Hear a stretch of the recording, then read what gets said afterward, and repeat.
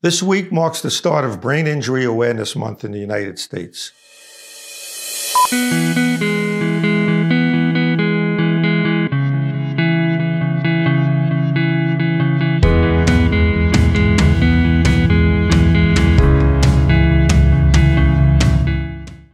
Brain injury has reached epidemic proportions in this country.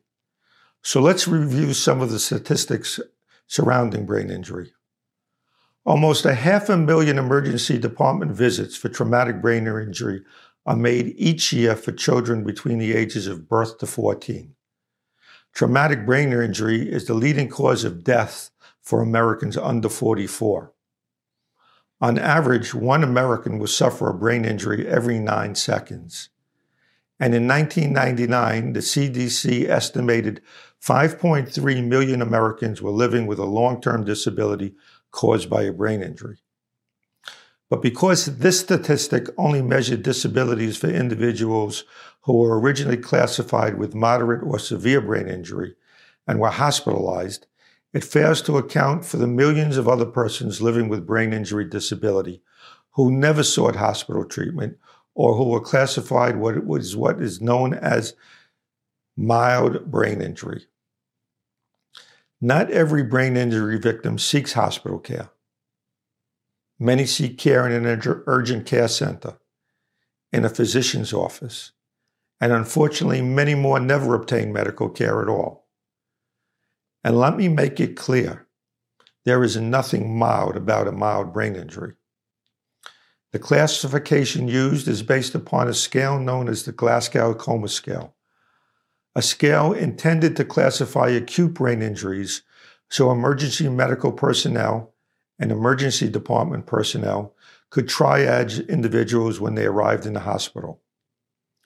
It was never intended to be a scale to project long-term consequences and long-term disability. And unfortunately, this scale is being misused with tragic consequences. Mild does not mean inconsequential. And mild does not mean that these individuals cannot suffer from long-term effects. Either you are fully recovered or you are not. This scale has unfortunately been misused. Why do I say this?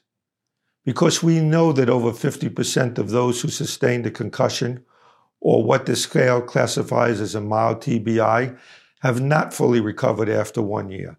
And over 15% of these individuals go on to sustain long-term impairments. We know that brain injury is a chronic condition that can affect all aspects of a person's life. We know that a brain injury can affect a person's behavior and emotions and can have a wide range of physical consequences. Brain injury is a frequent cause of seizure disorders, Parkinson's disease, ALS, stroke, and dementia. We also know that brain injury is not static, but evolves over time. And we know that for certain segments of our population, brain injury is often overlooked. A perfect example are victims of domestic violence.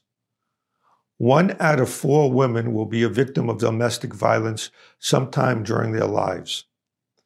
And 90% of these women will have sustained head trauma ranging from having their head bashed against the wall, to being slapped or struck in the head, or being shaken violently. Others may sustain oxygen deprivation. The homeless population and the prison population are often overlooked groups where brain injury is prevalent. And let's not forget those who sustain repetitive head trauma while engaged in sporting activities, and the elderly population whose falls and brain injury are all too common. Brain injury, anytime, anyone, any place, a slogan originated by the Brain Injury Association of America, is something to keep in mind. So as a nation, we need to confront brain injury and its resulting brain damage. We need to raise awareness of this silent epidemic, and we need to destigmatize this injury. We need to empower brain injury survivors, provide support and services for these individuals, compel insurance carriers to provide benefits for this condition and not treat it as a broken bone. And we need to hold wrongdoers accountable for the human losses and harms they cause. You can read more and view some of our videos designed to raise awareness of brain injury and its effect on the individual, on spouses, and on parents at our website, www.brainlaw.com/TBI-facts. Once again, www.brainlaw.com/TBI-facts. So this month, Brain Injury Awareness Month, and all year long, let's support the efforts of the Brain Injury Association of America in promoting brain injury awareness, brain injury research, and brain injury rehabilitation.